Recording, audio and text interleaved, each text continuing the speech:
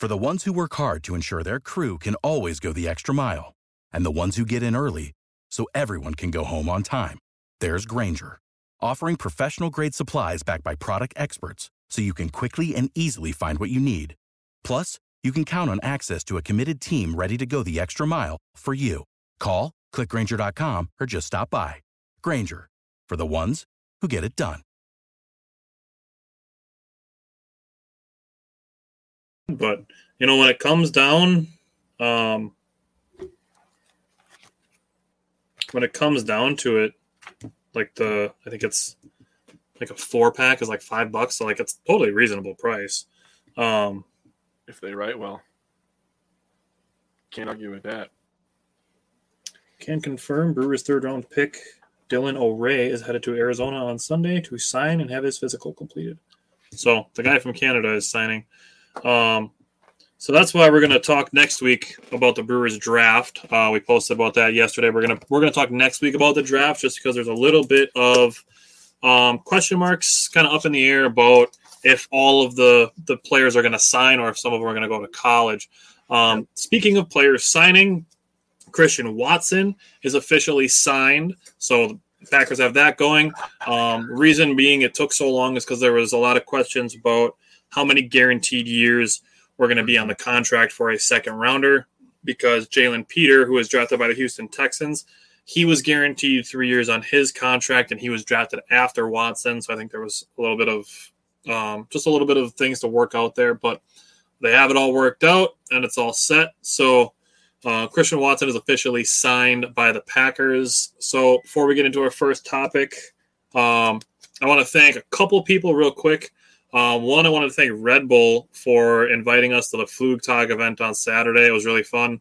My wife and I had a good time. I was able to meet Donald Driver, which was super cool, and I got to see Matt Ramage in person for the first time. We've had him on the show a couple times, and we'll probably try to have him on again soon when we do our Friday Night Packers shows, which we have coming up soon. The next one will be August 5th. That is 2 weeks from this Friday. And then the following one is going to be August 26th, which will be the day after the last preseason game. And then starting September 9th, which is 2 weeks after that, we will have Packers shows every single Friday. So it's going to be a busy Packers season, but we're going to be doing a lot of Packers discussion. So the other people I want to thank is Wisco Ball, because I had a Wisco Fanatics shirt that I was able to rock on Saturday and give the word out to a whole lot of people. So I want to thank Wisco Ball and Red Bull. Jake, how you doing today? I'm good, man. I actually didn't get to go. I was having a car problem, but I know Tyler repped us well, man. I saw you be wearing that sweet blue shirt that Wisco Ball made. It looks so slick. I like how he messed with the logo a little bit, but it looks so much cleaner now. It was professionally done, so it looks good. Yeah, I'm excited. You were talking about the Packers Friday night episodes, right? And you're like, oh, it's going to be busy. But for us, we just love talking about it. So we could just jump on this computer. We don't even have to have notes. We could watch the game. We could jump on and be like, oh, I remember this. I remember this. Oh, I remember this play. This play changed this. So it's not going to be busy for us. It's going to be awesome. I'm super, super excited. I haven't been this excited about something in a long time. So I talk about it all the time. But the Friday Night Packer episodes are going to hit, man. They're going to be good. We've been putting a lot of time and planning and energy into what type of things we're going to discuss, outside of what you're reading or seeing everywhere else, and bringing that all into one place and then adding more to it ourselves. So there's really going to be a lot going on there. The other person I want to thank with Saturday with being at the Red Bull event is my wife, Courtney. It was unfortunate that Jake wasn't able to make it, but luckily my wife was with me and she was able to help me out with taking pictures and talking to people and stuff. So it was very helpful to have her along. I'm thankful for that, man. I'm thankful for that. That's awesome. All right. So with it being the 1 year anniversary of the Bucks winning the NBA championship, Jake and I both got Bucks swag on today, which you can get some. There's only one Bucks shirt at Wisco Ball right now. We're going to have to talk to him soon and get some more Milwaukee Bucks designs in there before the season starts. So we're going to start with the comment that Andre Iguodala made. It was about a week ago. I think it was like a week ago yesterday about if Rasheed Wallace was in today's NBA, he'd be one of the best players and he'd be better than Giannis. And I love Giannis, quote unquote. I love Giannis. He said that while saying that Rasheed Wallace would be better than him in today's game. So let's talk about that. You want me to start?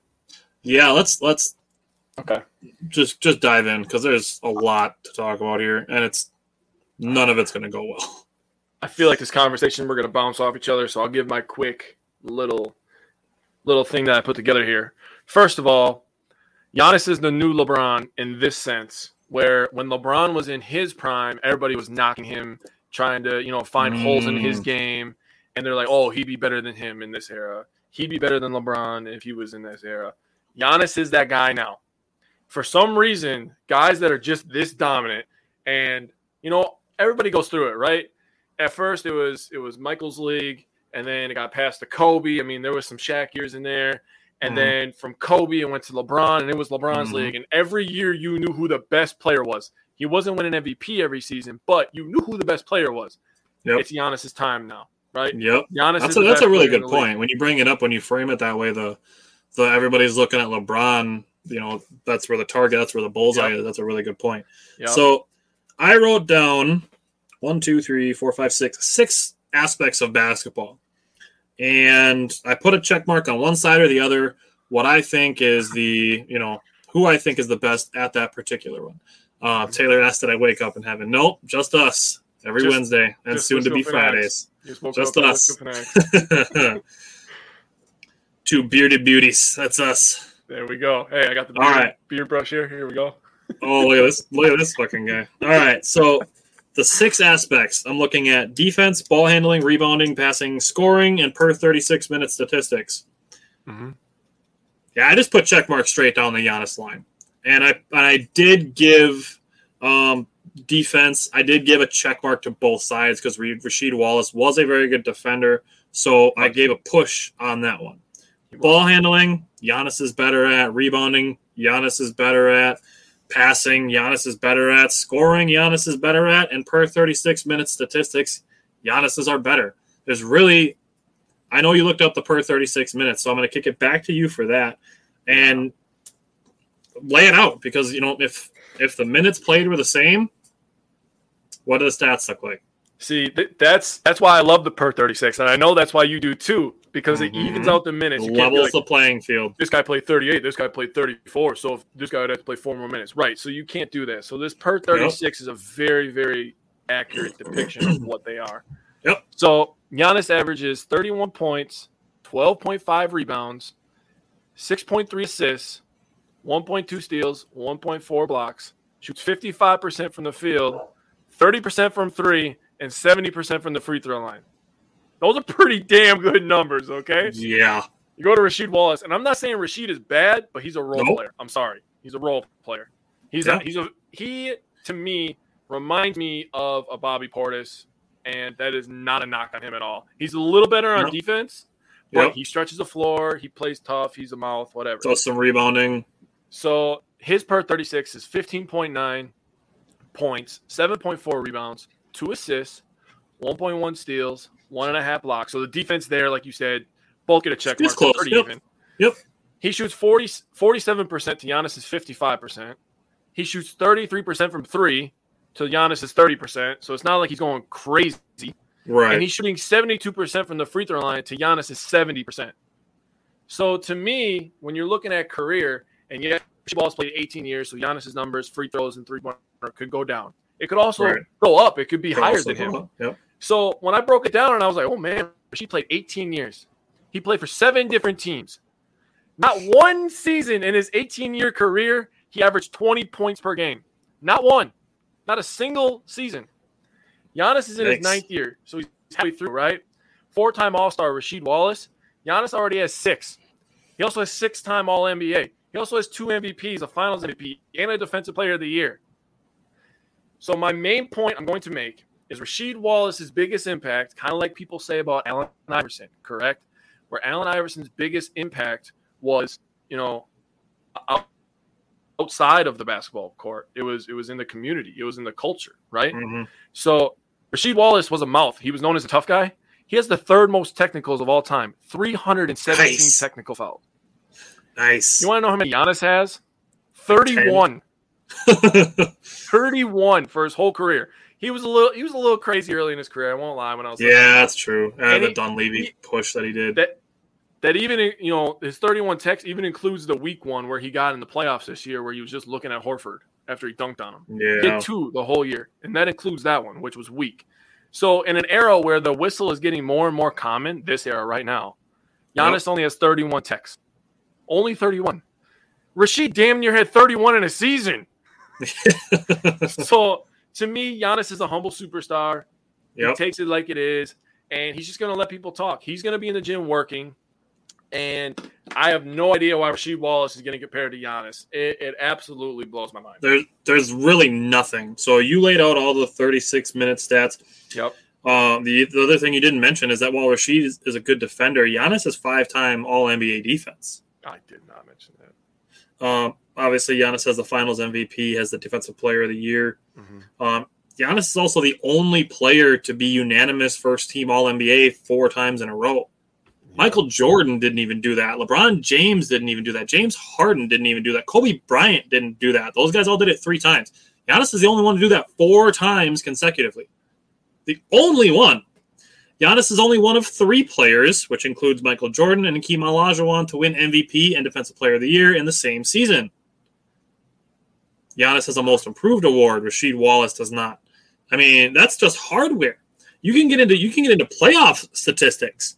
Yeah. Rasheed Wallace playoff averages 13.5 points, 6.2 rebounds, 1.5 assists, 44% shooting, 35% on threes, and 71.7% on free throws. Giannis's playoff statistics: 26.8 points, 12 rebounds, 5.2 assists, 52.7% from the free throw from the field, 26.4 from the 3-point line, and 62.8 from the free throw line.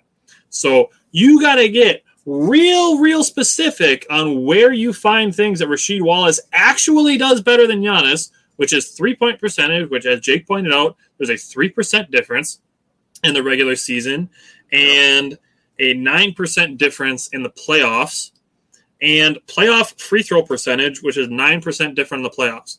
None of those things are even remotely heavy enough to tip the scale in Rasheed Wallace's favor as far as overall is concerned. The only knock people ever have on Giannis until it happens is he doesn't have a jump shot. And people have a problem with this guy whooping y'all behind with 4 people on him. He's going to the rim. So you're putting 4 people on him. He's still averaging 25. Rasheed has never averaged 20.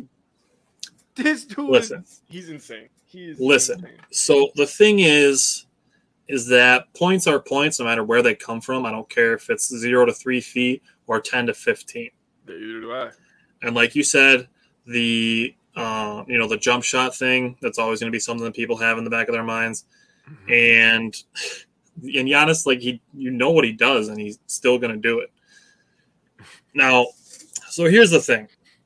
All of these things that we've discussed are basically all the same things that it's like, okay, is Kevin Garnett better at all those things than Giannis? And I've had this monologue multiple times on the show that Giannis is better than Kevin Garnett. Yeah. And now you're doing it for Rasheed Wallace, who is basically great value Kevin Garnett.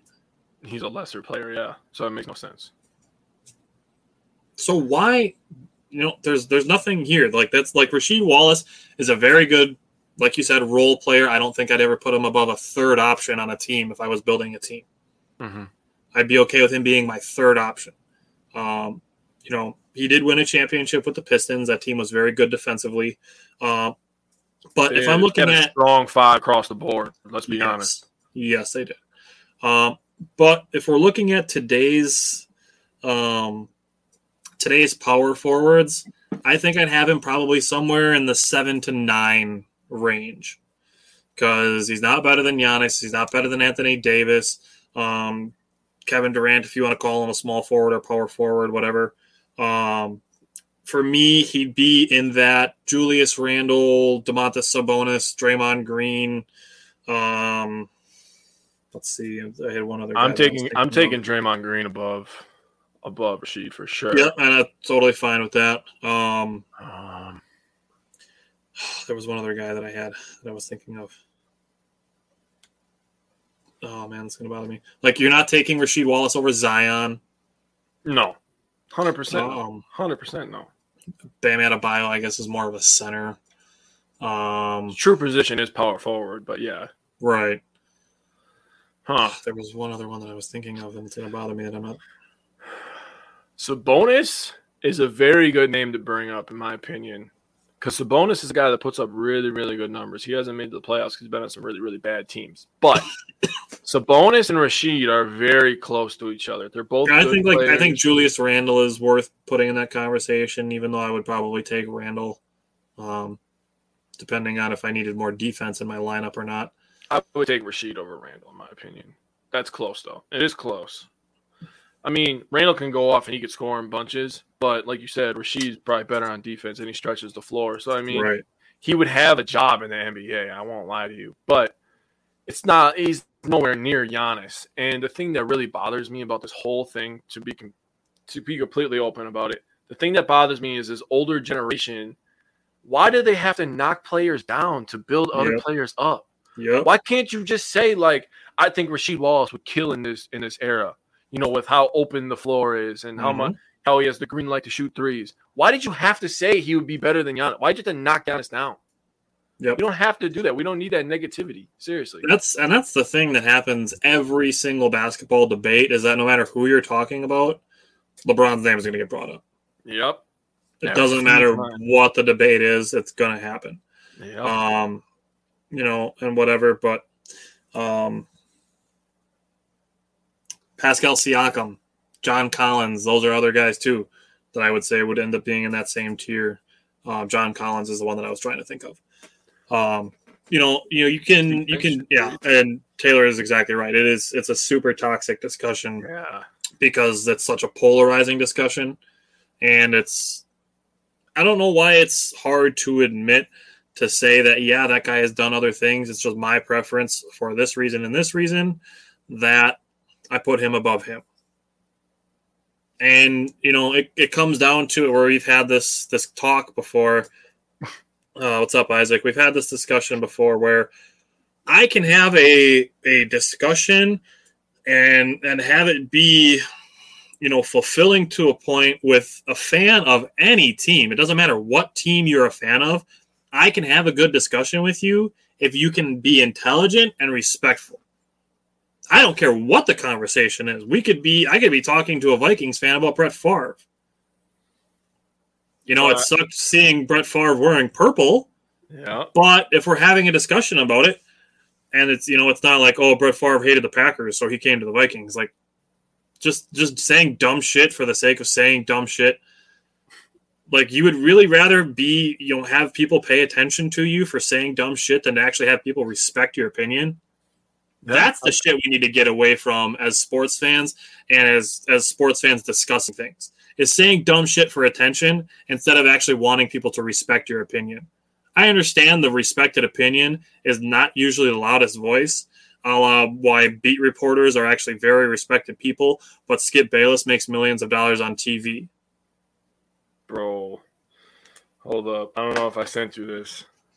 First of all, I'm going to say that was a perfect transition. We didn't even plan it. I was going to bring up how toxic it is, you know, talking about the older generation, comparing Favre to Rodgers. I mean, older generation just knocks Rodgers down, talking about, oh, he did this, he choked this. Favre only won one here too, and I would argue that Favre had more talent. I could argue that. I really could. Sterling Sharp, Reggie White. I mean, we have a guy going in the Hall of Fame. I have his autograph right there. Got to have breakfast with him. His name is Leroy Butler. Hall of Famer. He had him on the team. I mean, there's just so much talent that Favre had around him. We had great offensive lines. Amon Green, one of our all-time favorites. Dorsey Levens was great. Yeah. I mean, Mike Wall, Marco Rivera. I could go on and on. The king of the 1-yard touchdown. A guy you just met, Donald Driver, he had for a long time. I know Rodgers got to play with him too, but it was only for a little bit. Yeah. But my point is being, we don't have to knock somebody down to make a point about somebody else. Yep. Why can't we just say this guy's great, and this is why I think he would kill in this league today? because you can do it with active players too. Like Kirk Cousins is a guy that gets brought up a lot. Kirk Cousins, in my opinion, he's a very slightly above average quarterback. Doesn't mean that if I'm saying that Rodgers is way better than Kirk Cousins, that I'm like, Kirk Cousins sucks. That's not what I'm saying, just because I'm not saying that I think Kirk Cousins is great or he's a top 10 quarterback in the NFL. Like, people get so wrapped up in you not taking their side that they would rather imply that you mean the like most radical thing of your argument than to actually listen to what you are saying and then make a logical, respectful, intelligent reply to that. I'm going to bring this thing full circle real quick, right? So one of our goals is to help with people's mental health, correct? So the reason why people troll and look for attention, and the reason why people are angry and mad all the time is because of what's up here, right? So if they're having a bad day at work, they're going on the internet and they're like, oh, I'm just going to be angry. They're not thinking clearly, right? Or if there's somebody that feels like they need more attention in life, they're living alone, they have a sad life, and I'm not trying to talk trash about anybody. I'm just trying to say in general, they're looking for attention. Those people, that is a real thing. This might sound a little bit out of the box, but it's true. I've been watching it a little bit differently now that I've started this show and I've thought differently about mental health. And me and my girlfriend will just have MTV on. They show the show Catfish. And there's a lot of people on there with low self-esteem. And the reason that they act the way that they do is because of the life that they got brought up in. And that's really what I think happens in these sports groups. And we're trying to change that. We're just two guys trying to talk football, okay? I don't have to sit here and be like, oh, screw the Vikings, man. All your players suck. Like, yeah, if I want to be childish and sound like a 9-year-old or a 12-year-old or whatever age you want to sound like, that's not a 30-year-old man. Yeah, I'll do that. But I'm not interested in that anymore. I'm trying to talk numbers. I'm not trying to talk like, do I think the Vikings can beat the Packers week 1? Absolutely. They could. Yeah. I'm not going to say that the Packers are going to kill them 45-6 or anything like that, which I also think could happen because our defense might surprise people. Just saying. Right. And the Vikings have a new head coach, new offensive coordinator. Yep. So and still a questionable offensive line. Right. So we don't know we'll get into that. Happen. But I don't have to sit here and be like, oh, I do all these childish games. 90% of the time I just scroll past this shit now. So real quick before we continue, you brought up Skip Bayless, and we brought up LeBron earlier. I found this picture the other day, and it was just mind-boggling. Oh, yeah, I know what you're going to bring up. Skip Bayless has 49,856 tweets that mention LeBron James. That is 87% of his tweets. He mentions LeBron almost 50,000 times. That is absolutely. I bet you I don't have that many tweets total. Oh no, dude! If you added all my social media up, I'm talking MySpace. I don't have 50K. 100%. I don't have 50K. It's gonna be close, but dude, 50,000 tweets, bro. No, that ain't it. And that guy's rich. Yeah, man, he's the skinny Batman horse riding on LeBron's coattails. All right, so getting into the next discussion that we have here is I saw a meme and it said Taysom Hill makes more as a backup quarterback than all of the WNBA players combined. Now, the main thing that I have to say here is do not compare the NFL to any other entertainment in America. Literally nothing compares to the NFL when it comes to entertainment in America. Entertainment in America, it revolves around the NFL. Jake and I have had this discussion when we talked about the salary cap a couple months ago, where like the top 16 events on television were all NFL events and like 44 of the top 50. The only other things that pop up in there are like the crime shows like the NCIS, FBI, those Chicago shows, Yellowstone, and 60 Minutes are really the only thing that compare in viewership to the NFL. And those are once a week shows, where the NFL has 16 games every week. And then, there's bye weeks. So then sometimes there's fewer, but on a regular week, there are 16 NFL games, one taking place on Thursday, a bunch of them on Sunday, and then one on Monday. Some of that's going to change a little bit. Like this year, they're doing 2 Monday night games a couple times, but that's really not the point. The point is that when you're talking about entertainment in America, the NFL is king. The only things that really come close is like Avengers movies, Star Wars movies, and a few occasional other box office, movies. Other than that, like comparing the WNBA to the NFL, it's just not a fair comparison. So just stop doing that. Stop bringing up other sporting things when it comes to talking about the WNBA, because if you want the WNBA to thrive, go attend a WNBA game. Oh, I'm going to bring that up. Go ahead. Lay out your thoughts on that. Oh, so when I was researching this, and I thought this was a great topic to talk about, let's branch out of our comfort zone that we're usually in. We're going to really flex the brain muscles today. I found an article, and this is absolutely amazing. It's by WSN.com. This is where I found this. And I wanted to see the revenue of the WNBA, but it did a comparison table of the WNBA versus the NBA. And then I'll get into the NFL. It is mind-boggling. The revenue for the WNBA is $60 million. The highest paid player in the NBA is Steph Curry. He makes $40 million. In 2025, Damian Lillard's going to make $60. That is ridiculous.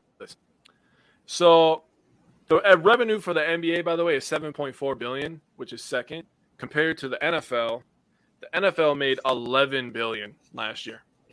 And I was diving into numbers, and they're talking about Amazon's giving them $1 billion, and then they're talking about NFL Sunday Ticket's gonna give them a little over $2 billion. I'm like, shit. I've heard Apple. I've heard Apple is the top player for Sunday Ticket right now.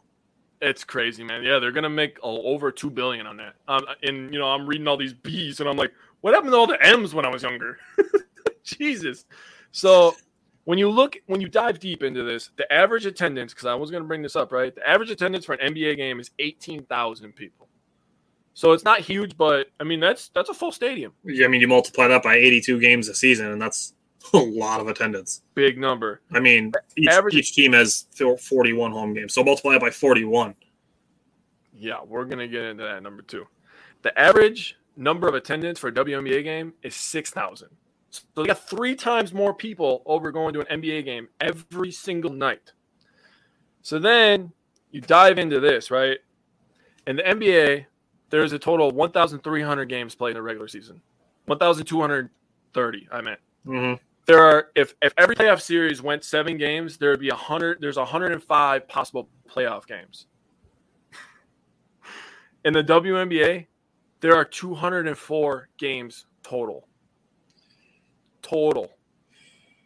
That's bad, dude.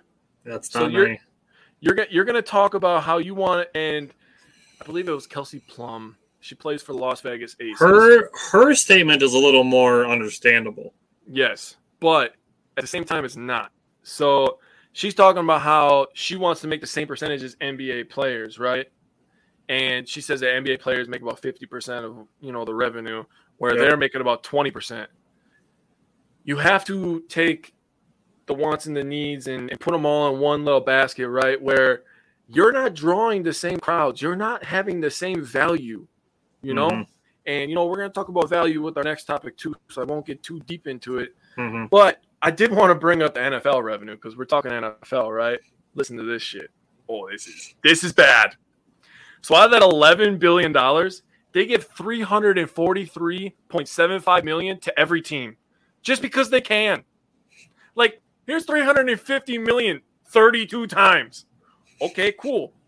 Average ticket price for an NFL game is $800.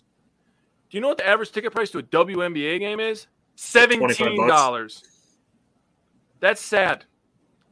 The highest average ticket price this year for a game this year that's left in the market is actually, this is surprising to me, was Packers versus Giants. $2,136. Okay. The Packers had the 4th highest average ticket price in 2021, and going into this season, they have the 5th highest. They're at $575. That's what their average ticket price is, $575 to go to Lambeau Field to watch the Packers probably win 13 games. And I wrote down the 49ers because I wanted to say this number. Their average ticket price is $508.69. Nice. Ahead of the Packers is the Patriots, Boston, big market, Raiders, Las Vegas, big Vegas, market.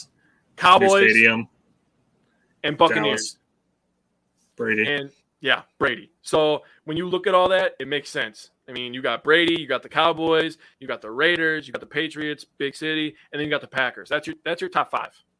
So the Buccaneers' average ticket price is $757.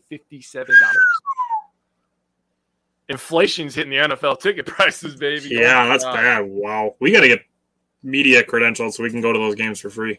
Hey, we're almost there. We're working. We're almost there. But, yeah, I'm all done. I just threw a bunch of numbers at you. But average ticket price, that ends all debate. $800 for average to NFL game, $17 for WNBA game. Yes, I understand that there's a lot more WNBA games. But really, truthfully, now that there's 17 games plus the playoffs, the WNBA, they play 34 games. So they play double the games, but they don't play nearly as much as the NBA. So I don't know what their excuse is. So, this is just a off top of my head idea. If the WNBA wants to start attracting more viewership, obviously like television deals are a big part of it. But the WNBA needs to go the route of like the USFL and some minor league baseball things. They need to have some type of rule change that makes you want to watch the game because it's giving you something that you're not getting somewhere else. True. I've seen people suggest like lowering the rims and stuff like that. Like, I don't think that needs to be done. But like, just 2 weeks ago, I brought up the Elam ending, where after the 4-minute mark in the fourth quarter, the clock is shut off, and then you play to a set score.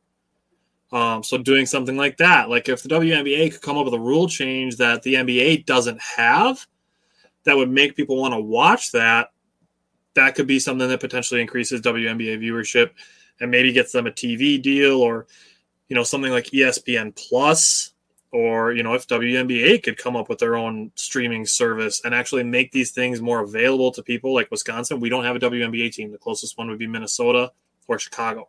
Mm-hmm. So, like, that, for example, there's the entire Milwaukee, Green Bay, Madison market that has no WNBA, but you could potentially try to market to those people by saying, here's our streaming service.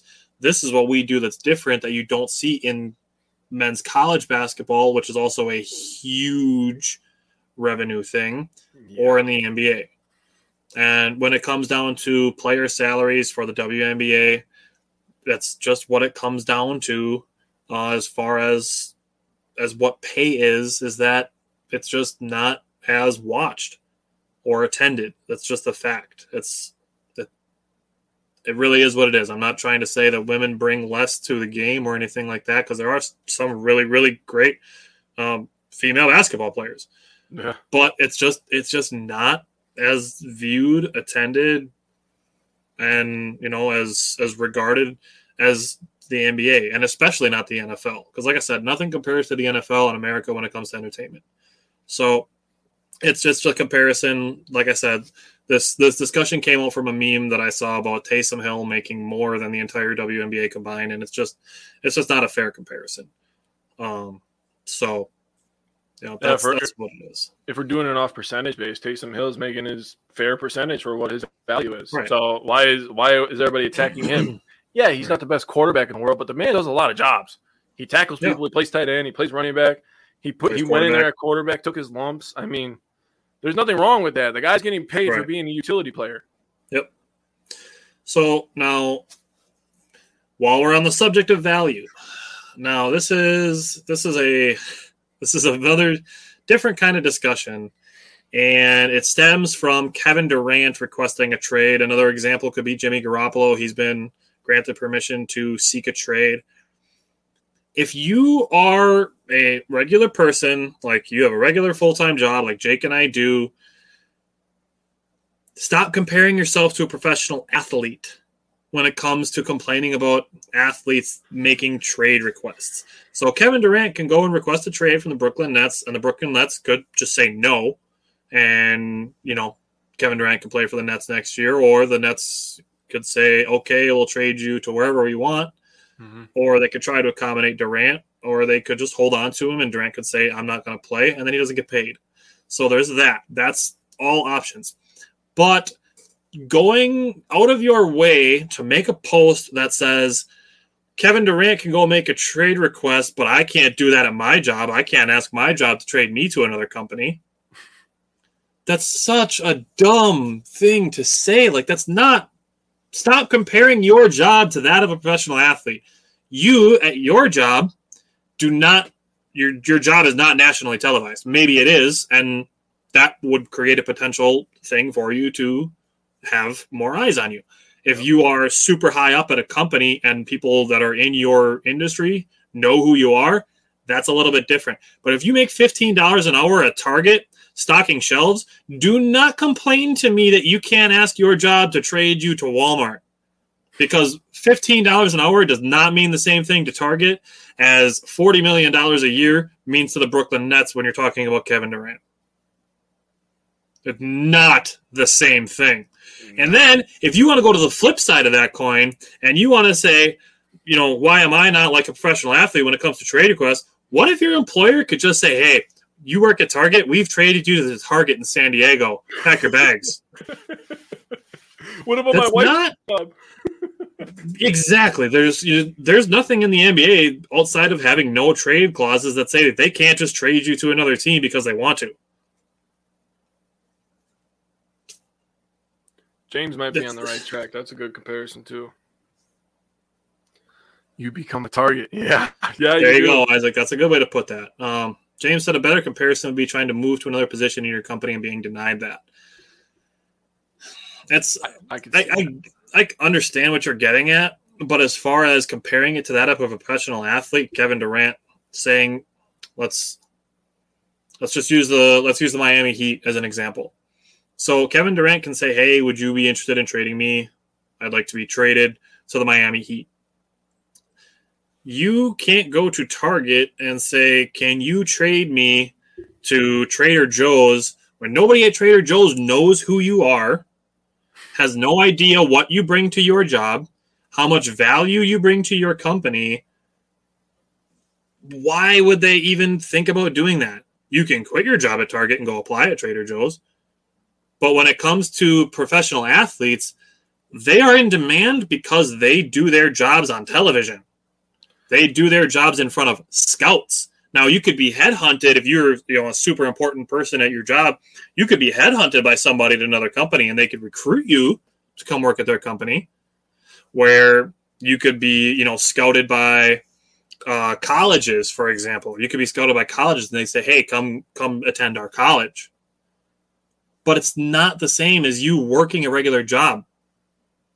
Not even close. They are contracted. If you want to work it into a contract that you can ask Walmart to be able to find you another job at another company if it's not working out for you at Walmart. I mean, you go ahead and try that. Let me know how it works for you. But it's not the same thing because, Walmart's not going to go up to Target and say, hey, we have this employee. What would you be willing to give us, 2 pallets of televisions in exchange for this person? He has 3 call-ins in the last 2 years. And they know nothing about you. Yeah, like, what are they going to say? Like, this is stupid. This is stupid. So comparing yourself to a person who is contracted, it's just not a good comparison to make, and there's no level ground there to make it make sense. I have no idea what the correlation is. I have no idea what this person's brain was thinking that day to think this is even close. I mean, I'm gonna say my little piece real quick here. I'm not trying to cut you off, but the only point I'm gonna make, because we're talking numbers and we're talking value, and Tyler brought up the $15 an hour, which is going to be, the baseline pretty soon.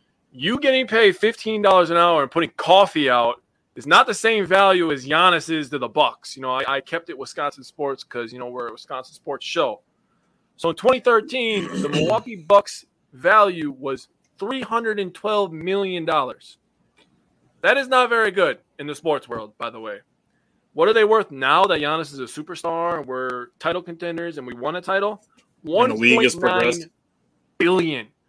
He took us from under a half million to almost $2 billion. You tell me that your value is as good as that stocking the coffee or making sure all the TVs run or helping somebody in the gaming section get a video game out of the case. You're telling me your value is as big as that? I'm sorry, it's not. Hey, I must have missed, Hank from the hardware department in Walmart in the jersey sales in the top 10 in the NBA. I must have missed that. Yeah. I didn't see Hank from hardware in there. Yeah, I agree. Trade you for what? If you're unhappy, you can quit and go somewhere else. See, and that's the thing too, James. I'm going to read James' comment. He said the biggest difference is you're not under control at most of your job. Trade you for what? If you're unhappy, you can quit and go somewhere else. Durant can't just do that. And I saw somebody's comment on this a couple of weeks ago. I remember who it was. He actually lives in Sheboygan. We know him. We used to play basketball when he shoots threes. He's a Utah Jazz fan. Phil. Yeah, Phil. There it is. I knew if I just named random facts, Phil. And Phil's a smart guy. And Phil brought up the fact that people are very mad that athletes today, on top of being athletes, are business. Oh, they're business people. Yep. So they control their business. And the person that started this, and the reason that everybody hates him, is LeBron. It's LeBron James. Yep. LeBron is like, listen. I would say Jordan has that too, but Jordan is specifically, when he started it, was just shoes. Yep. And apparel. I saw today that only 6% of his career earnings came from when he played. That is nuts. And this guy's worth almost like $300 billion. But anyways, people are mad because LeBron was just like, listen, I got a 1 in a million chance making the NBA, and I'm one of the top players. And, I'm going to All-Star games, and I'm getting considered one of the greats. I'm on the Mount Rushmore. That does not just happen, okay? You're very, very blessed for that. And LeBron was like, I'm going to take control of the situation. I'm going to make sure I always put myself in the best position, and I'm always the happiest. How can you be mad at somebody like that? It's the same thing with Devontae. Packers fans are mad at Tay because he went and played for his favorite team. Get over yourself. And with his college friend. And he wanted his grandma to watch him play football. You shut up right now about Devontae. If I wanted my grandma to watch me, I'd flip teams too. Come on. So the thing with professional athletes nowadays is that they're not just the name on their jersey anymore. No. Professional athletes, they are brand names. Yeah. Like when you think about players, you think about the things that they're affiliated with. Like you think about LeBron James, you're not only thinking about the Los Angeles Lakers or the Cleveland Cavaliers or the Miami Heat. You're thinking about Nike. You're thinking about all of the endorsements that he's done.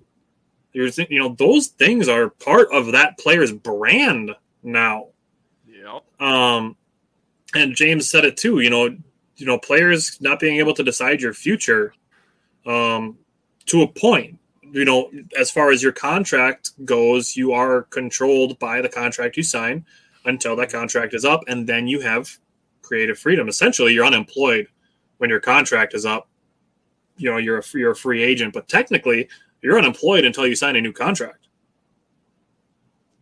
Would you sign a contract at your job that says you could be traded to, another company that does the same thing that you do in another state? And after 3 years, if your company isn't interested in bringing you back, you're just unemployed? And then take it the next step further.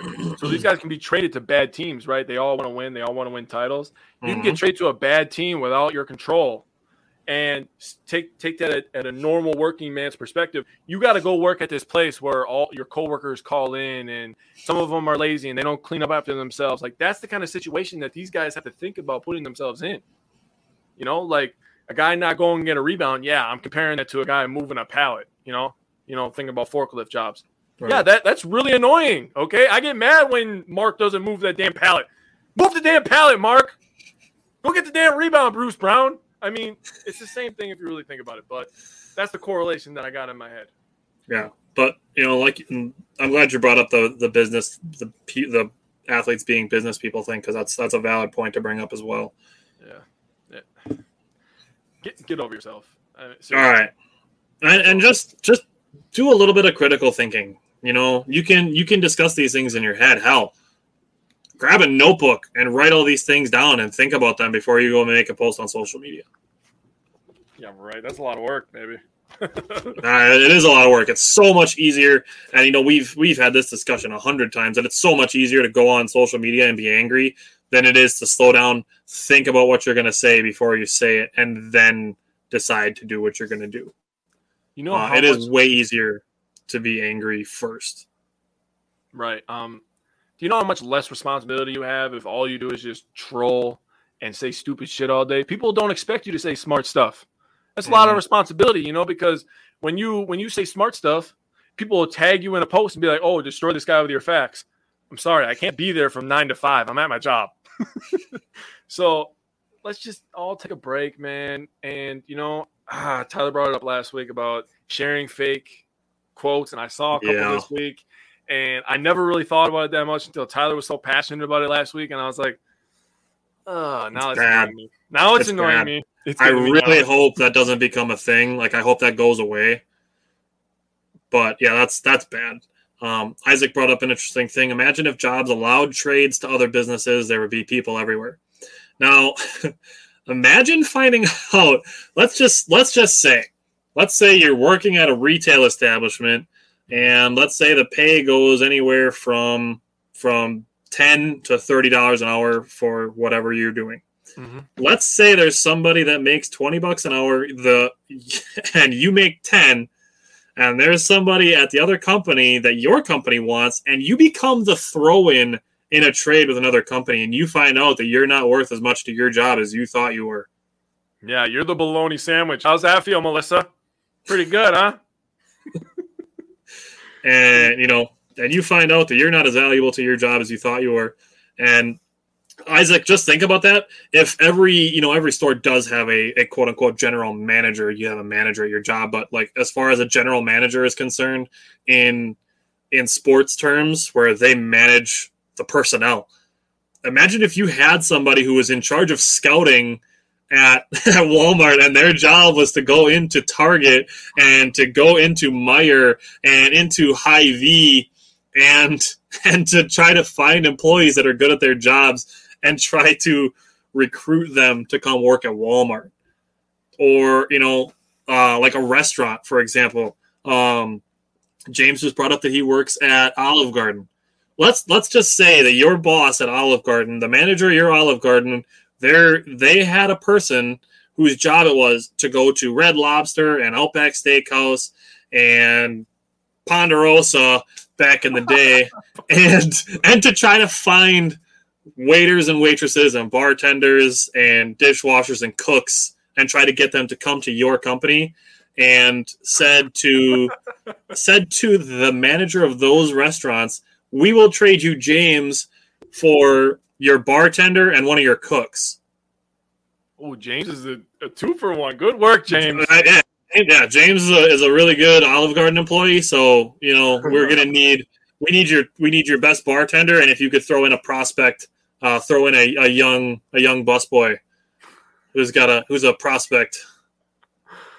It's a weird discussion, but it doesn't sound right. Does it? It doesn't sound like a normal discussion, because it's not. Because your job at Olive Garden, James, I appreciate your job. You have a job. That's your thing. But I'm sorry, this is going to sound mean, but like, you don't mean as much to Olive Garden as Kevin Durant means to the Brooklyn Nets. No, people are still going to get their pasta. James, we love you, but people are still going to get their pasta and their endless salads. Okay, sorry. Yeah, it's just going to keep on going. You might be worth a lot to Olive Garden. You could be their best employee, and you could have a lot of respect of the people around you. Mm-hmm. But if you work at the Olive Garden, you live in Tennessee, I think, right? So if you work at the Olive Garden in Tennessee, I promise you that the Olive Garden in Washington doesn't know who you are. They have zero idea. I promise you that ESPN, that Scott Van Pelt, I guarantee you that Scott Van Pelt does not know who I am. Yeah, no idea. Even though we both have jobs in sports media. I guarantee you Adam Schefter does not know who I am, even though I've made fun of him several times. Shams Charania, he does not know who I am. He got more hair. He probably brushes his shit, though. That's the difference. Durant be looking homeless, bro. But, that's what I'm getting at is, you don't mean as much to Walmart or Target as Kevin Durant does to the Brooklyn Nets, because you are not one of the top 5 people that works at Target, whereas Kevin Durant is top 5 of the players in the NBA. Yeah, sorry, it's not close. It's not. There's a big ladder for James to climb for him to get into the top 5 employees at Olive Garden. Durant is already top 5 in the NBA, so. All right. You have anything else you want to add to that discussion? No, it's stupid. Let's not talk about that anymore ever again because I can't believe somebody said that out loud. I apologize if it sounds a little harsh, but it's a fact of the matter when you are a regular person versus a world-class athlete. I mean, the guy represented America and won gold medals. So, I mean, that right there kind of tells you where I lie. Yeah, like, hey, I've played in rec league before. Yeah, all right.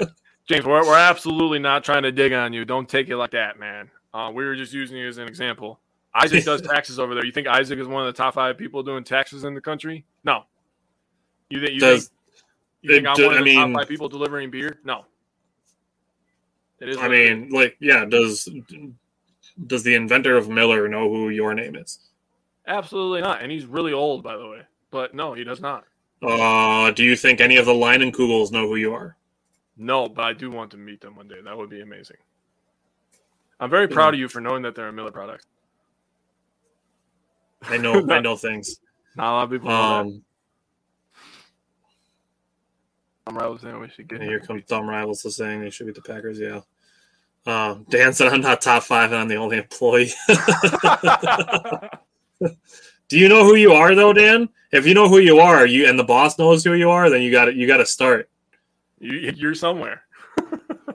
I mean, I work at a small company. Like I work at a family-owned company, but like I'm in a warehouse employee. There is not a single person in Los Angeles, California that runs a warehouse that knows who I am.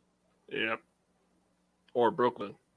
Or hell, Milwaukee. There's nobody that works in a warehouse in Milwaukee that knows who I am, and I'm an hour north of there.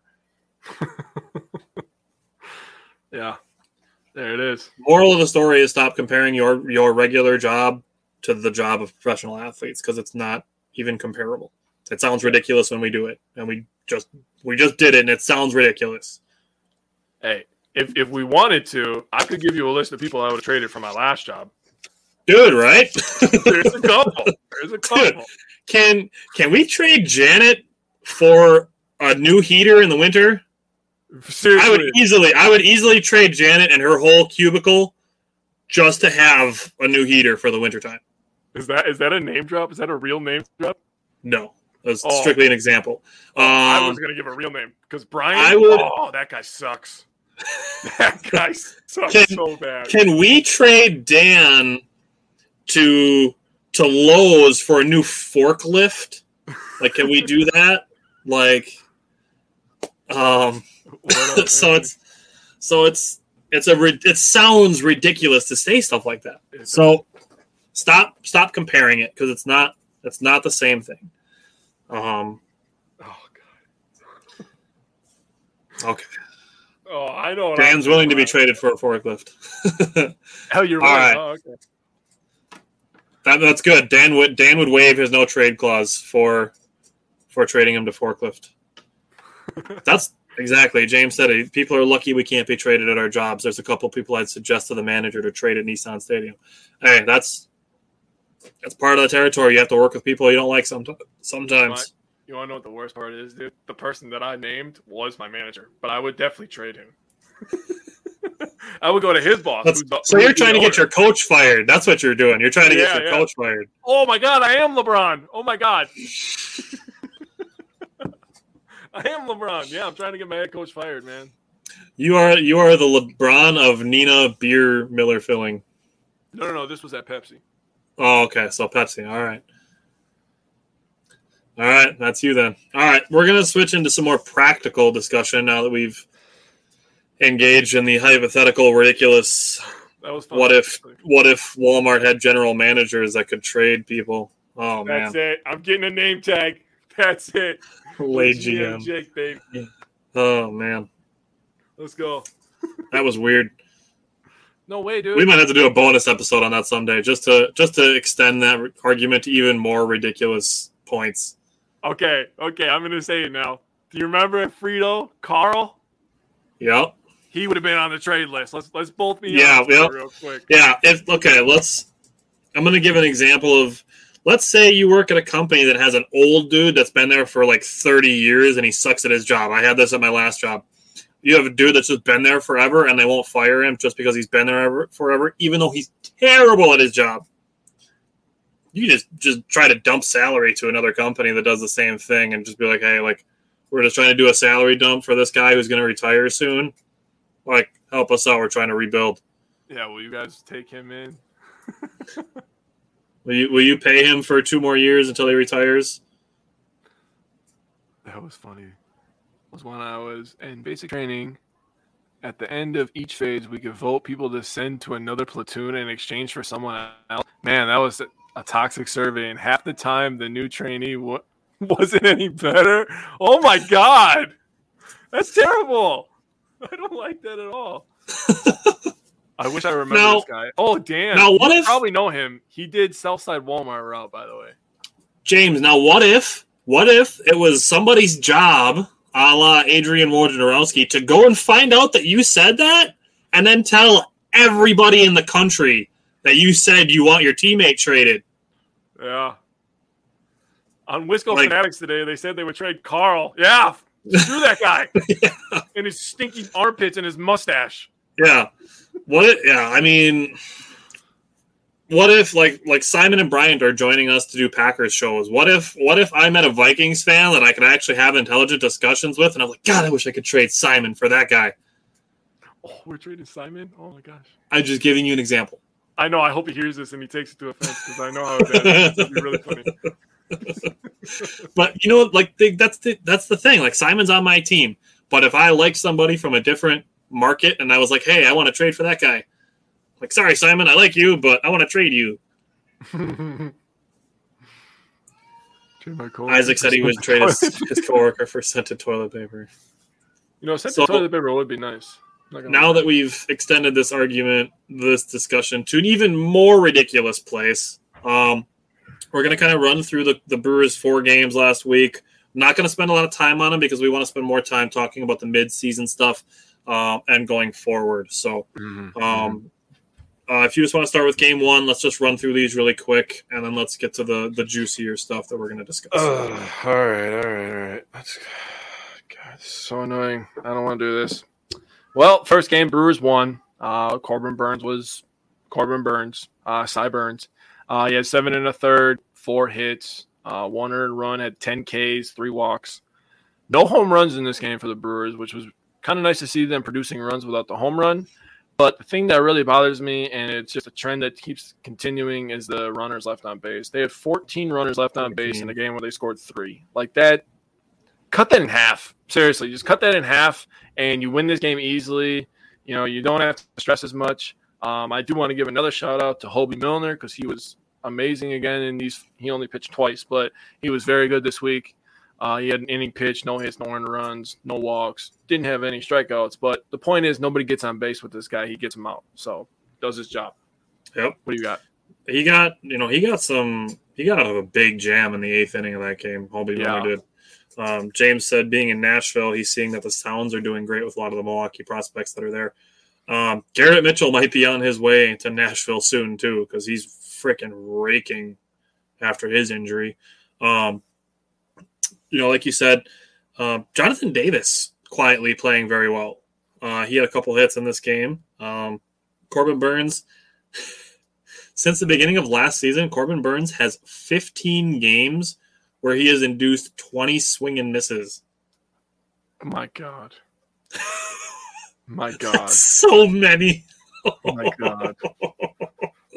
15 games. Oh, here, Simon. I was just talking about trading you to a Vikings podcast. Too late. You're already traded. That's why he came in. You can still watch the show, but you can't join anymore.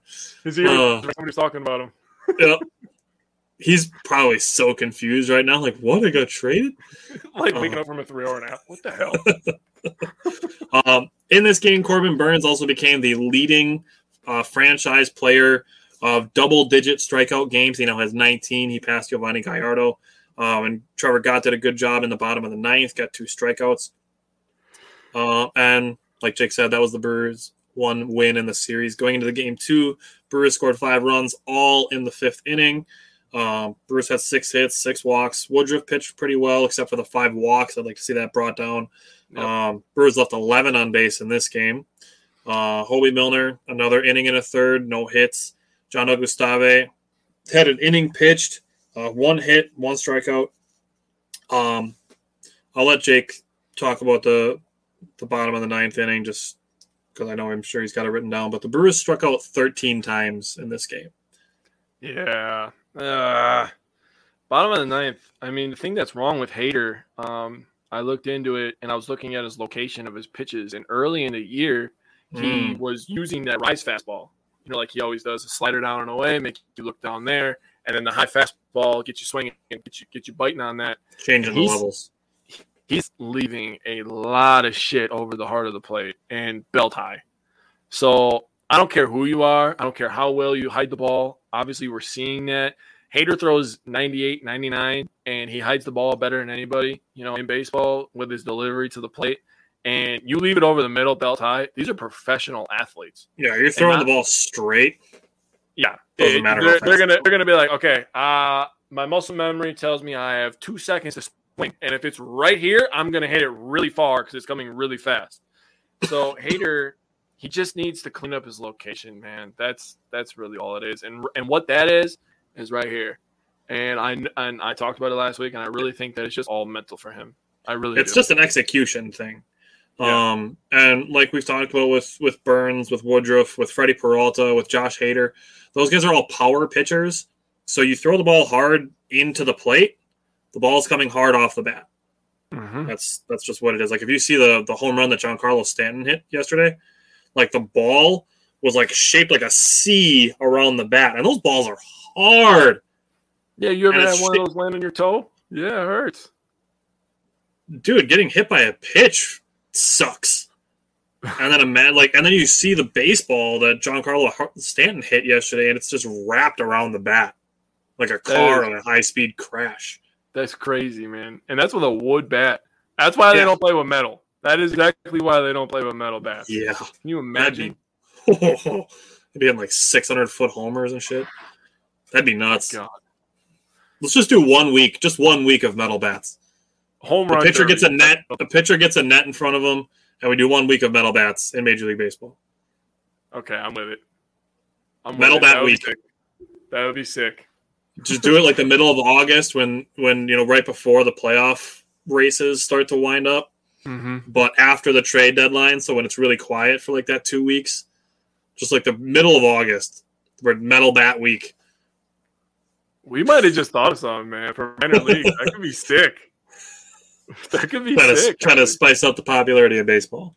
All right, going into the third game of this series, Brewers only had 5 hits, only 1 walk. They didn't only strike out 7 times as a team, so that's better. They're putting the ball in play more. Eric Lauer was very good. He pitched 7 innings, only gave up 2 hits, 3 walks. I'd like to see that down a little bit. 4 strikeouts and only 1 earned run was very good. The game ended up coming down to a very questionable balk call, which Brewers could have avoided by scoring more. It's obviously easier to say than do, but the balk was called because he brought his glove up and then back down. Like, that's such a weird thing to end up losing a game over. But when it comes to officiating in any sport we've discussed, Jake and I are very firm believers that if you're complaining about the refs, unless it literally cost you, points or whatever it be, and even if it does, there are still almost always things that you could have done to avoided that scenario in the first place. Yep. It doesn't matter what it is. It doesn't matter if it's the pass interference that wasn't called against the Packers in the Packers-Buccaneers game, where Lazard had his jersey tugged on that led to an interception that led to the touchdown that beat Kevin King in the end zone. Had the Packers been better on third downs in that game, the Packers still could have won that game. So It doesn't matter what the discussion is. There's always things you could have done to take the ref or officiating or umpire mistakes out of it and made it a non-factor.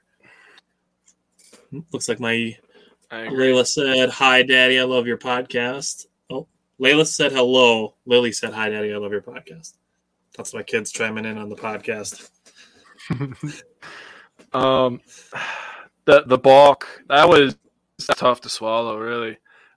He didn't make a move really towards home. He didn't plate, make a move towards the plate, but I guess the up and down of the glove that's a super nitpicky rule to call, especially in a bases loaded situation. I mean, you got two teams in the Brewers and Giants that if the Brewers fall, into second place, both these teams are going to be fighting for wild card positioning, and you're gonna call that. I mean, if it's the third inning, whatever. But it's in the eighth inning. Like I'm this way with basketball too. When it comes down like the last 2 minutes of the game, like let them play. Let the game be about the talent and the players, not your whistle. So I feel similarly about this in baseball, where it's like if you're making these calls and you're going to be really super technical about it, do that shit earlier in the game, late in the game. Let it be about the players.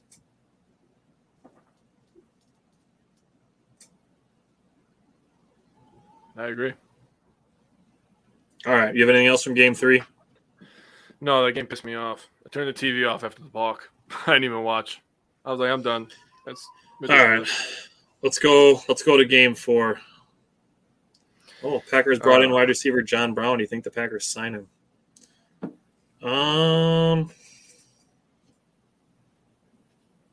Interesting move. Oh yeah, these your mates cool. If they're Wisconsin fans, that means they're Packer fans, so they're lame. Oh! Whoa! Ouch! Who do you like, Jared? Don't start with me, Jared. I'm in a mood today, bro. Don't start with me. I guess we're finding out that the Packers brought in John Brown for a workout. I don't see it unless they're letting somebody go. I'll leave it at that. Yeah, I don't know.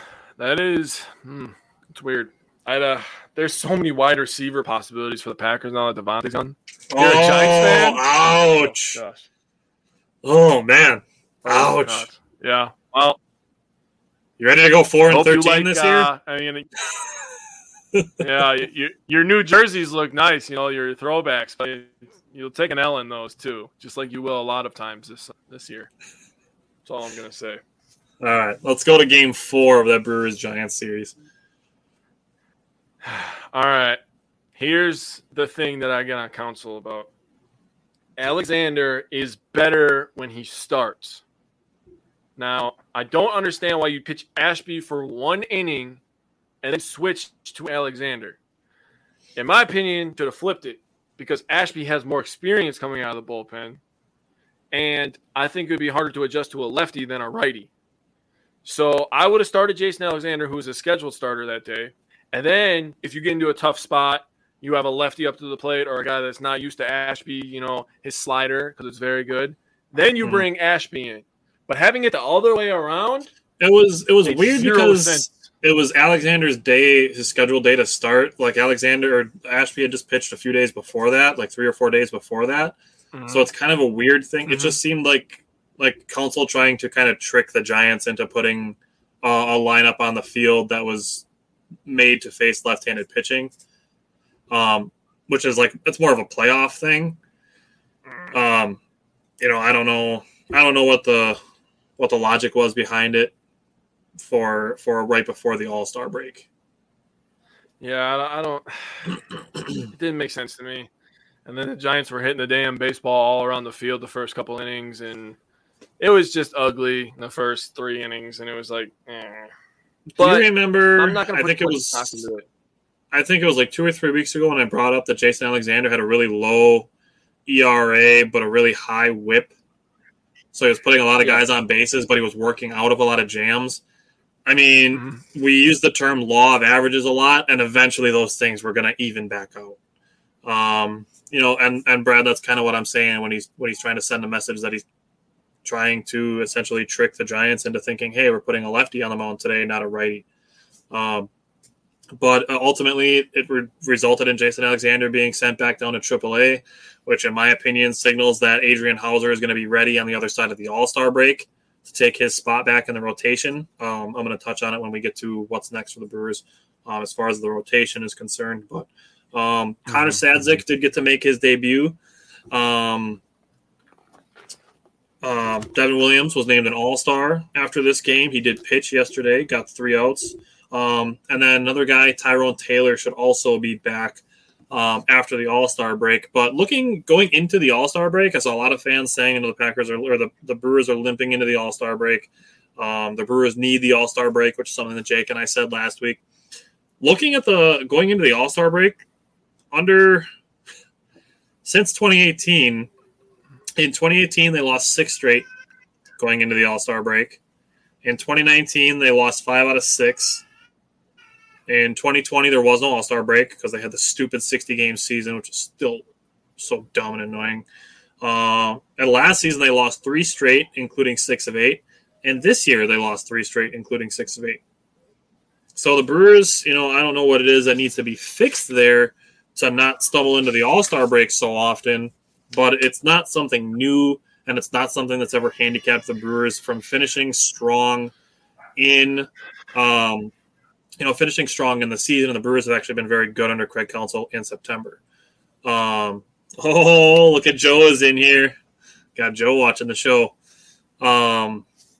So aside from that, I'm looking more forward and to evaluate from the middle of the season so far and what the Brewers can do to improve in the second half more than I am looking at the Brewers had a losing streak coming into the All-Star break, and we need to make a whole bunch of trades. Like, I just want to look at what's been done so far as a whole, as far as the half season, quote unquote, half of the season is finished. So, Jake and I are going to do that, and we're going to do, instead of a power pair from those 4 games, we're going to do a power pair from the first half of the season. So, do you want to start with pitchers or hitters? Start with pitchers. Do you want me to start? Yep, go ahead. We're doing our power pair right now, correct? Yep, pitchers. Let's do it. Okay. Sorry, I had to get my one little stat sheet up. I wrote it on my phone because it was a lot easier faster. Okay, so my first half, my pitcher, I have Corbin Burns. He's Corbin Burns. He's the reigning Cy Young Award winner. He said, trade Hader, we can't keep all these pitchers. There is something to be said about that. I'll get into that in a little bit. Yeah. Finish your Burns, and then before I do my pitcher, we'll talk about Hader. Yeah, I have 130. He has 113 point in 2/3 innings pitched, only a 180 average, a 0.90 WHIP, which is very, very good.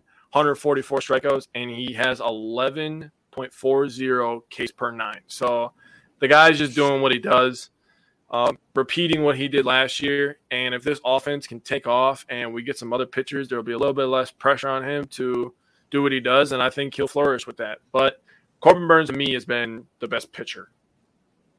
All right, so before I do mine, let's talk about another pitcher, because the hot topic is Josh Hader. So he's I'm gonna leave it at this because I'm gonna talk about Josh Hader when we talk about things to improve on. Josh Hader, he's not getting traded this season. He's just not. If he gets traded, it'll be next year because he's still under contract through next season. So the Brewers aren't trading Josh Hader with a year and a half on his contract. Still, if the Brewers are going to trade him at all, it's going to be next summer. But I'm going to talk more about Josh Hader in a little bit. So for me, I didn't want to double up on Corbin Burns, so I went with Devin Williams. I talked about it last week. He's 25 straight scoreless appearances. And he's a guy that was super polarizing in the beginning of the season because he struggled out of the gate a little bit. And, Jake and I, being the guys that we are when it comes to analysis and wanting to be positive and optimistic, said, hey, look at everything he's done, and you're comparing a sample size this big. And now people are doing the same with Josh Hader. You're taking a week of sample size, a 4-game sample size, and saying that to say that that Major League Baseball has him figured out over a 4-game stretch when he's been dominant for 4 years.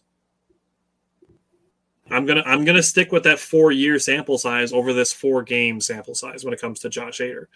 But Devin Williams has a 1.77 ERA. He's lowered it from 3.15 down to 1.77 since he last gave up runs, which was May 10th. And he's got 23 holds, which leads the NL. And now he's an all-star, which deservedly so. So I went with Devin Williams as far as a power pitcher. I will say, as an honorable mention, I wanted to throw Hobie Milner in there because we've discussed it a bunch of times that Hobie Milner does not get enough credit for how good and how reliable he's been for the Brewers this year. Hobie Milner's pitched 36 1/3 innings, has a 1.98 ERA, and a 1.02 WHIP, which is walks and hits per inning pitch. That's very, very good from a guy that on the radar of most people would not have been expected to be a major contributor this year. And now he's a guy that I feel you could roll out just as comfortably as you roll out Brad Boxberger, who has also been very good for the Brewers this year outside of a couple minor hiccups. And yeah, Brad, you could get more for Hader this year because he does have that other year.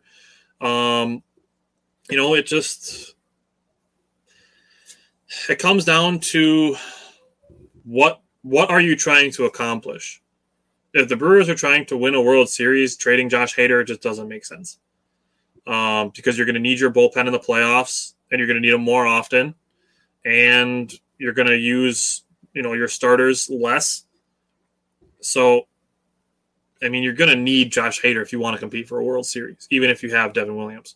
You can go forward with Devin Williams as your closer, but when you're a competing team, you just don't trade your best players. It's just what it comes down to, unless you're getting something equally valuable in return, which I don't think there's a trade scenario where Josh Hader is part of a package that gets the Brewers Juan Soto.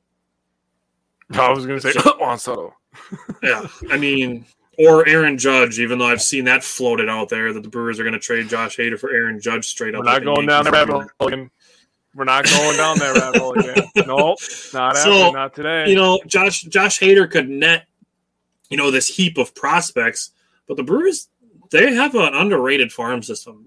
Jackson Chourio is probably untouchable now because his name is among crazy other names that are now all household names. But there's a bunch of talent in the Brewers minor league system. And we'll talk about some of the draft picks next week too, but the Brewers they're not in a position to trade one of their best players unless they're getting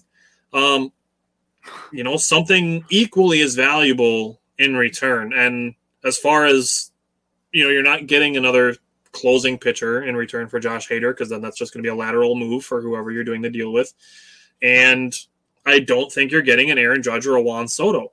So everything else that you would potentially be trading Josh Hader for, knowing that his value is higher with an extra year of contract on him, is just not good enough value to trade him. There's nothing that the Royals could add to Andrew Benintendi that would make sense for me to want to trade him to the Royals. Or the Phillies are one that I've seen floated. There's nothing that signifies that there's anything on the Phillies that would bring to Milwaukee that would represent a big enough upgrade at a place of need that is worth the downgrade that you lose from not having Josh Hader in your bullpen anymore. Agreed. All right. Give me your power pair hitter position player of the first half. I just want to say that I almost went with Hobie Milner as well for pitcher. Dude, I started looking at stats, and I was like, I want to. He's been so good. So good for the Brewers the first half. So for hitter, I went with Rowdy Tellez. And no, he doesn't have a great average, but who the hell in the Brewers does? He's in 227. His career average is 242. So if he gets around that 240, 250 area, I'm very happy with that. He has 18 home runs. His career high is 21, so he's almost there already. He already has a new career high in RBIs with 57, and he needs 2 more doubles to hit his career high in that. His career high is 19. He has 17 so far this year. The reason I went with him is because I feel like he had some really, really great moments and great games more than anybody else. Maybe, your guy, I believe is who you have, could be the other argument, but He tied the Brewers record for most consecutive hits being extra base hits at 10. So that was something. He tied a Brewers record. And he also has 3 multi-home run games this year. So he's putting himself up there with guys like Aaron Judge and stuff, who's going absolutely nuts. And I'm not saying it's compared to Aaron Judge, so please don't take that and run with it. But he's just had 3 multi-home run games. And to me, that's impressive. He had 2 within almost a week of each other. So a couple days. Yeah, he had that 8 RBI game, and he had a 15 RBI week. Yeah, he's had some pretty good games, pretty good moments. He's won us some games, but just like the rest of the Brewers, he's got to raise that batting average, man. And we'll get into that. Fucking Aaron Judge might hit 60 home runs this year the way he's going. Isaac asked if you had to set aside contracts, you had to choose between Williams or Hader, who you're keeping. Williams, he's younger. That's what I was just thinking. I was just going to look up how old Devin Williams is. I believe he's 20. I think he's 4. 20. Final answer? 24? Is that your final answer? Yes. He's 27. He's going to be 28 in September. Oh, wow. So him and Hader are about the same age. I'm still going to pick Williams. He looks cool. That's what I'm going to go off of. I'm gonna go with Josh Hader because he's left-handed. That's fair. I mean, when they're both doing their thing, they're both one of the better, relief pitchers in the game. The two pitch combos that the two of them employ, they're both just so nasty that there's not a wrong answer to that question. I agree. They both have fastballs in the upper 90s, and then Devin Williams has the best changeup in the game, and Josh Hader has a slider that moves so much you can't see it on my screen.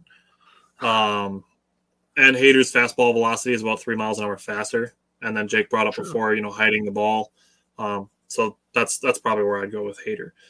For position players, I went with Christian Yelich. I think that because his expectations are so high that people aren't actually giving credit to the value that he is bringing to the team this year.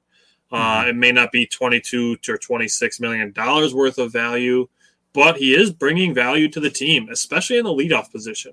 So up to this point, his stats, 251, 343 on base percentage, and a 379 slugging percentage. The slugging is really the only thing that's not there for Christian Yelich right now. Obviously, you'd like to see his batting average a little bit higher, but the league batting average is down this season. Last I checked, it was about 242.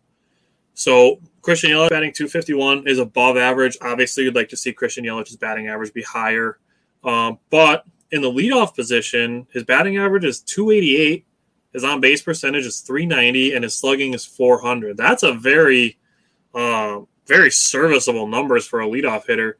And then as a leadoff hitter, he's 36 hits, 32 strikeouts. So he's got more hits than strikeouts as a leadoff hitter. It's not the case for his whole season, but that is the case for him being a leadoff hitter. And he has 20 walks as a leadoff hitter. So Christian Yelich has the highest on-base percentage, the team high in runs scored. He scored 59 runs, so he's on pace to score 118 runs this season, which is a lot. He has 46 walks, which is the team high, 82 hits is the team high, and 13 stolen bases is the team high. So the only thing that's really not there for Christian Yelich is the power numbers. Jared said he wants to make the statement that Australian rules football is the best. No. No. Sorry. We're not doing that. No. James, get out. James said get out. Yeah. You brought him here, James. This is your fault. Yeah. So that's it. We're trading James to Australia, Olive Garden. Australian Olive Garden. I will say Mike Brasso has been a surprise. He's batting 287, on base 367, and his slugging is 460. Willie Adames has 19 home runs. Jake mentioned Rowdy. And then Hunter Renfroe has 13, and he missed a bunch of games. So did Willie, and he still has 19 home runs. Victor Caratini has been very good for the Brewers. He might make Omar Narvaez expendable. That's something that with Victor Caratini being a switch hitter, that's more value that he's bringing. He's got the walk-off home run just a couple weeks ago, which was really entertaining, obviously. Jonathan Davis is quietly putting up some Lorenzo Cain-type games. He's playing good defense, and he's getting on base. So Jonathan Davis has actually been a little bit of a surprise. He kind of came out of nowhere because he's not one of the main outfield prospects that the Brewers have. When you're thinking about outfield prospects, you're thinking of Garrett Mitchell, whose last 5 games since coming back from the injured list is batting 10 for 22 and playing good defense.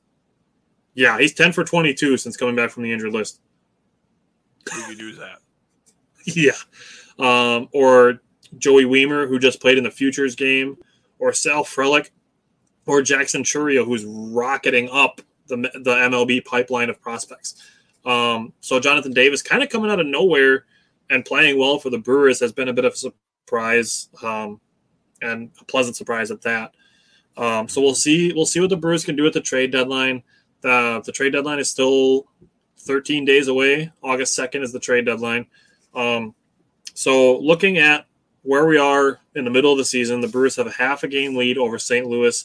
They're 11 games over Pittsburgh. So, it's a 2-team race. And I just want to point out that I said before the season that I thought the Pittsburgh Pirates would have a better record than the Chicago Cubs. And right now, I look to be right on that. I just want to throw that out there. So I predicted in the beginning of the season the Brewers would win 95 games. Looking at it now, they'd have to have a really good second half for that to happen. So I'm probably going to bring it down to something about 92. 90 to 92, I think, is where the Brewers are going to end up. And you look at St. Louis. So I know the Brewers struggled coming into the All-Star break, but you look at St. Louis, that team is 8th in batting average and on base percentage, and they were shut out 5 times in July already. So you think the Brewers going through it just like us? Yeah. Do you think the Brewers have trouble being a team that doesn't have any offense? Imagine being a team that's good on offense and having a bunch of problems on offense. Mm-hmm. That would be difficult. Yeah. And I wanted to check in on my my bold predictions that I made at the beginning of the season. One being Yelich hitting 40 home runs. That was bold, and that one's not going to happen. But like I said, Christian Yelich is developing into a good leadoff hitter. My second bold prediction was Corbin Burns winning a back-to-back Cy Young. That one's very possible. He's probably second right now. And then my third bold prediction was trading Adrian Hauser for an impact bat. That one to me also still seems possible, depending on when Freddie Peralta is going to be expected back. So that one I think is still possible. But what else did you want to say about the middle of the season for the Brewers so far, Jake? Well, it's just the thing that is really bothering me. And I can understand struggling from time to time, but having such a big eyesore on us struggling against left-handed pitching is really, really bothering me. Mm-hmm. As a team, we're only batting 225. So, I mean, that's pretty horrible, especially when, we're going to be title contenders, like you're saying. And, we're in a division race with the Cardinals. And, by the way, our division race is all tied up at 6-6. Each team has won 6 games. So, Yep. It's going to be, we're only half a game, like you said. It's going to be a long second half. There's going to be a lot of high-pressure situations for a team that doesn't score a lot of runs. So, you get back to the lefties. You got teams like the Atlanta Braves, who their ace is Max Fried. That doesn't sit well with me. You got the Dodgers, who got a couple really good left-handed pitchers over there. I mean, they got Urias, they got Clayton Kershaw yet. I mean, they got a couple guys over there that are lefties. And for the Brewers to be struggling that bad, they're going to have to make a move for a guy that absolutely crushes left-handed pitching. And Kyle's going to have to figure out that lineup, and we're going to have to go get some wins. Yes, they don't have the best average against righties. They're hitting 239, but that's way better than 225. Think of how many more base opportunities you get with 239 to 225. That alone right there is the thing that bothers me. Slugging percentage is very low against lefties. That's the only thing that is the left-handed pitching. So if they could find a way to fix the left-handed pitching problem and just get on base a little bit more, get a couple more base hits here and there, I think we'll be fine. All right. So I looked at 3 areas for the Brewers on how they can improve. Now, one of them was Josh Hader. So I mentioned I just think the time off will help out.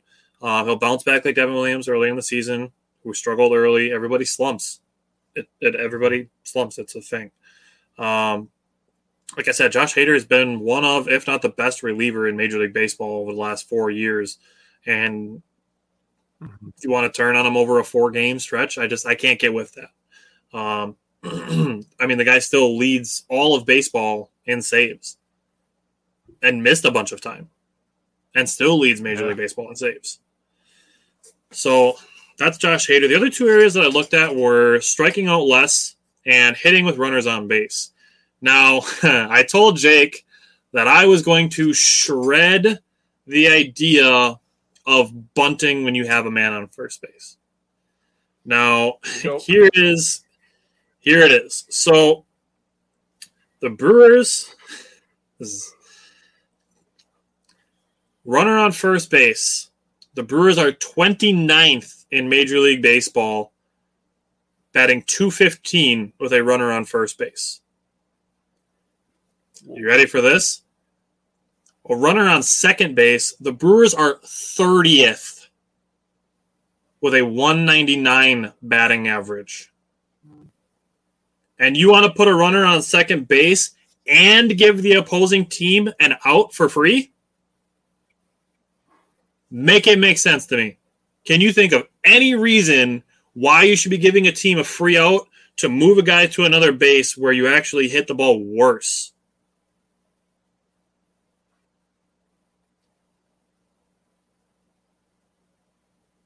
I got nothing. All right, let's move on. I got nothing, man. So the Brewers are 24th in batting average, 16th in on-base percentage, 10th in slugging. They're actually 9th in barrel percentage, 13th in hard hit percentage, 14th in exit velocity, 26th in zone swing percentage. That one jumped out at me. They're 28th in chase percentage, which is something that's good. That means the Brewers are like one of the best teams at not swinging at pitches outside the zone. 24th in chase contact, which tells me that when the Brewers do chase pitches outside the zone, they don't touch them. So continue not chasing pitches. 30th in first pitch swing percentage. So basically, I talked about this probably about a month ago that opposing teams can walk up and know that the Brewers aren't swinging at the first pitch 3 out of 4 times. 3 out of 4 times the Brewers aren't swinging at the first pitch. They're 26th in swing percentage. So the Brewers they're just not swinging the bats a lot. Is ultimately what the problem is. They're just not swinging the bats very much. They're 4th in home runs, 12th in runs scored, 20th in hits, 8th in walks, 7th in walk percentage. They're 5th in strikeouts and 8th in strikeout percentage. They're 8th in double plays, and they're 23rd at batting average on balls in play. So the Brewers actually, with runners in scoring position, are 15th. They're right in the middle of the pack. They bat .255 with runners in scoring position, so actually not too bad. Where they struggle is with guys on first, guys on second. The bases loaded, they're 7th. With runners on first and second, they're actually 6th. In Major League Baseball, they have a .275 batting average with guys on first and second base. With the bases empty and 2 outs, they're 11th. So the Brewers, they just need to be better with runners on base. And no, bunting is not the way you fix it. Bunting is not the way you fix the Brewers. Because like I said, you're giving a team free outs and putting yourself in a position where you succeed even less. By those numbers, by those metrics, bunting would absolutely just be waving the white flag, in my opinion, with how bad we are at hitting with a guy on second base. You're basically saying, like, here, take this free out. Yeah. You're basically saying we want this inning to end faster. Yep. All right. So the Brewers just need to be better with men on first base and men in second base. And bunting is not the way you fix that. What would help is striking out less. So I mentioned the Brewers are 26th in swing percentage, but they're still 5th in strikeouts.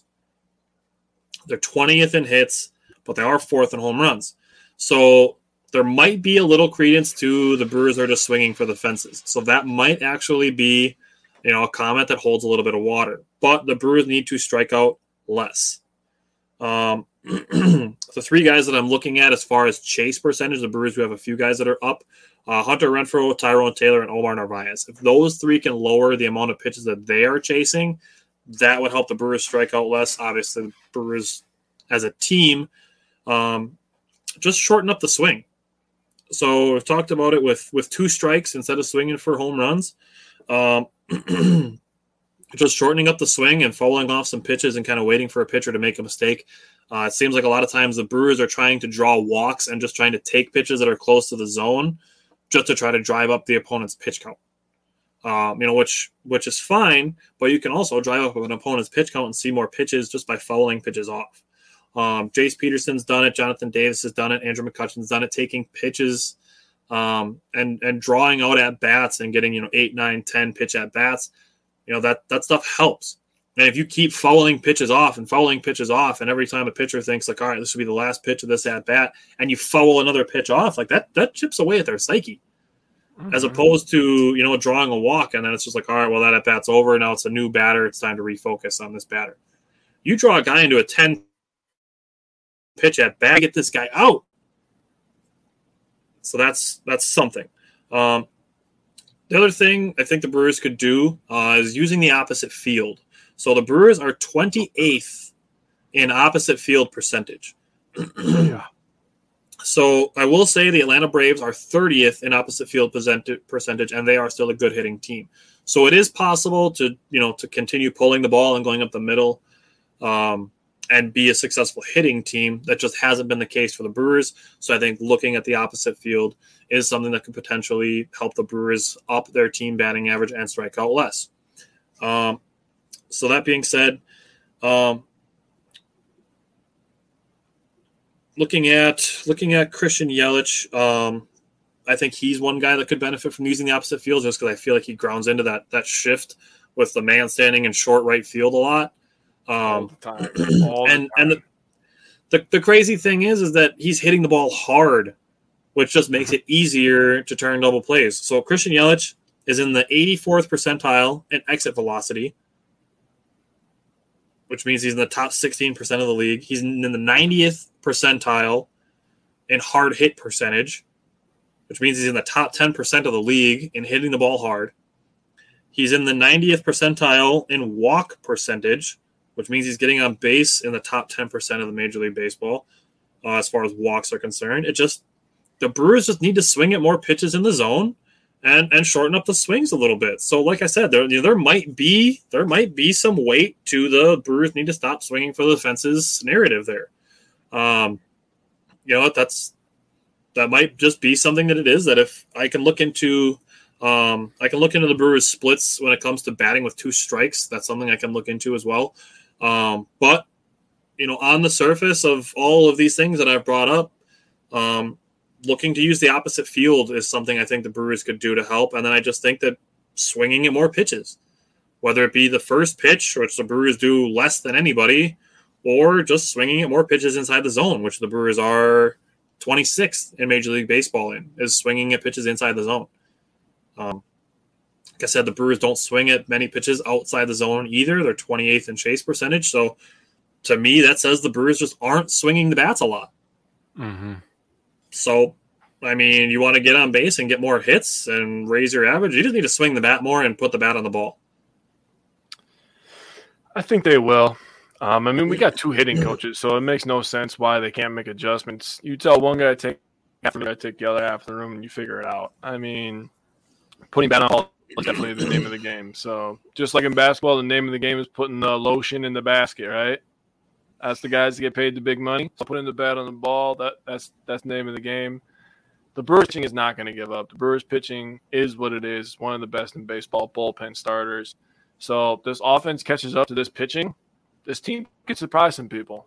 Mm-hmm. That's all I'm going to say. And the Brewers, they'll add something at the deadline. Stearns will probably find a relief pitcher that nobody was expecting the Brewers to add, and then they'll find that because that seems to be what Stearns does every year. And the Brewers have already been confirmed to be checking in on Benintendi. So the Brewers will add probably at least a bat, if not two. Probably not trading Josh Hader. I would 99.9% sure the Brewers are not trading Josh Hader. And it just comes down to what team gets hot at the end of the season. So looking at what's next for the Brewers when they come back from the All-Star break, they start a 4-game series with Colorado on Friday. Then they have another 2-game home series with the Minnesota Twins. Craig Counsell said coming out of the All-Star break, it's going to be Corbin Burns, Brandon Woodruff, Eric Lauer, Aaron Ashby, and then after that, I'm thinking it's going to be Adrian Hauser. Based on the fact that they sent Jason Alexander back to AAA, he was that fill-in starter. With them sending him to AAA, I feel that means that Adrian Hauser is going to be ready on the other side of the All-Star break. And then once we start getting into August, that's when I'm going to be looking for Freddie Peralta to come back. And I'm still holding out hope for Nick Cousins. Jake Cousins. Nick Cousins is the Nashville Predators guy that I said a couple weeks ago. Jake Cousins is the guy that I'm holding out some hope that he can come back yet.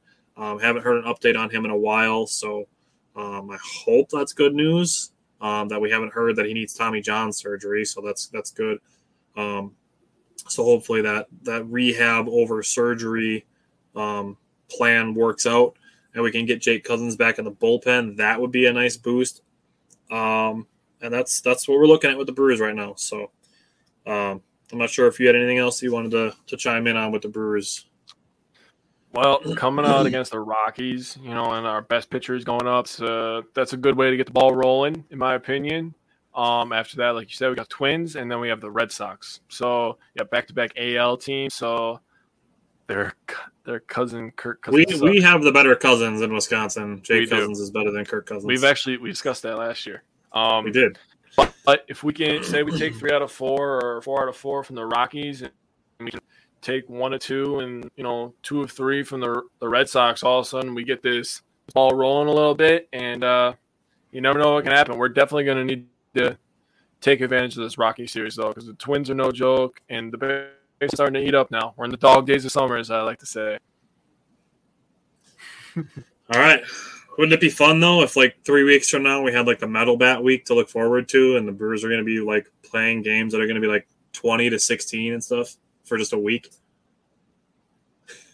Yeah, that would be absolutely insane. All right. So we discussed a lot of stuff. I want to thank everybody that watched the whole time. That was a lot of content to go through this week.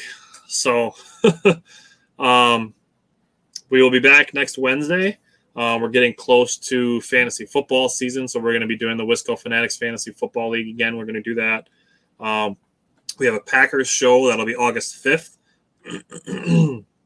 And we're going to be getting close to Wisconsin Badgers season primer. That'll be coming up the last Wednesday of August, too. So yes, you got anything else for today?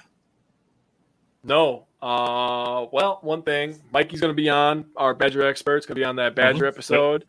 Simon and Brian will be joining us on our Friday night episode, so look forward to that. We'll have some guests on, some different perspectives than the normal Tyler and Jake perspective that you normally get. We also have our bonus episode that we planned in August, so we're going to be starting these episodes, baby. I'm excited.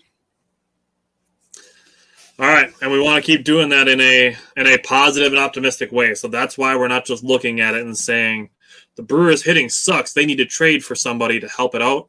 We're looking at how can the Brewers improve? So that's what we're looking at. Nick Cousins is the guy. Nick Cousins is the Nashville Predators guy.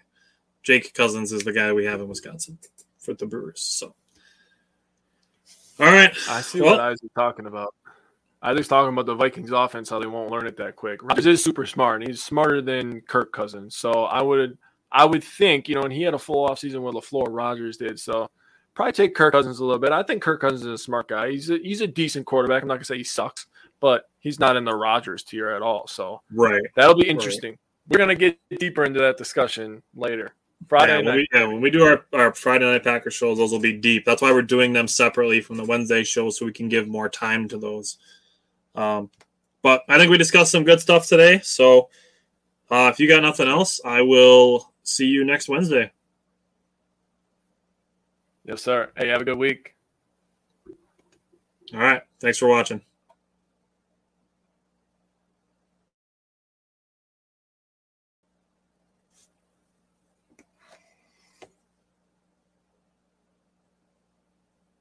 Save big on brunch for mom, all in the Kroger app. Get 16-ounce packs of flavorful Angus 90% lean ground sirloin for $4.99 each with a digital coupon. Then buy 2, get 2 free on 12 packs of delicious Coca-Cola, Pepsi, or 7-Up, all with your card. Shop these deals at your local Kroger today, or tap the screen now to download the Kroger app to save big today. Kroger, fresh for everyone. Prices and product availability subject to change. Restrictions apply. See site for details.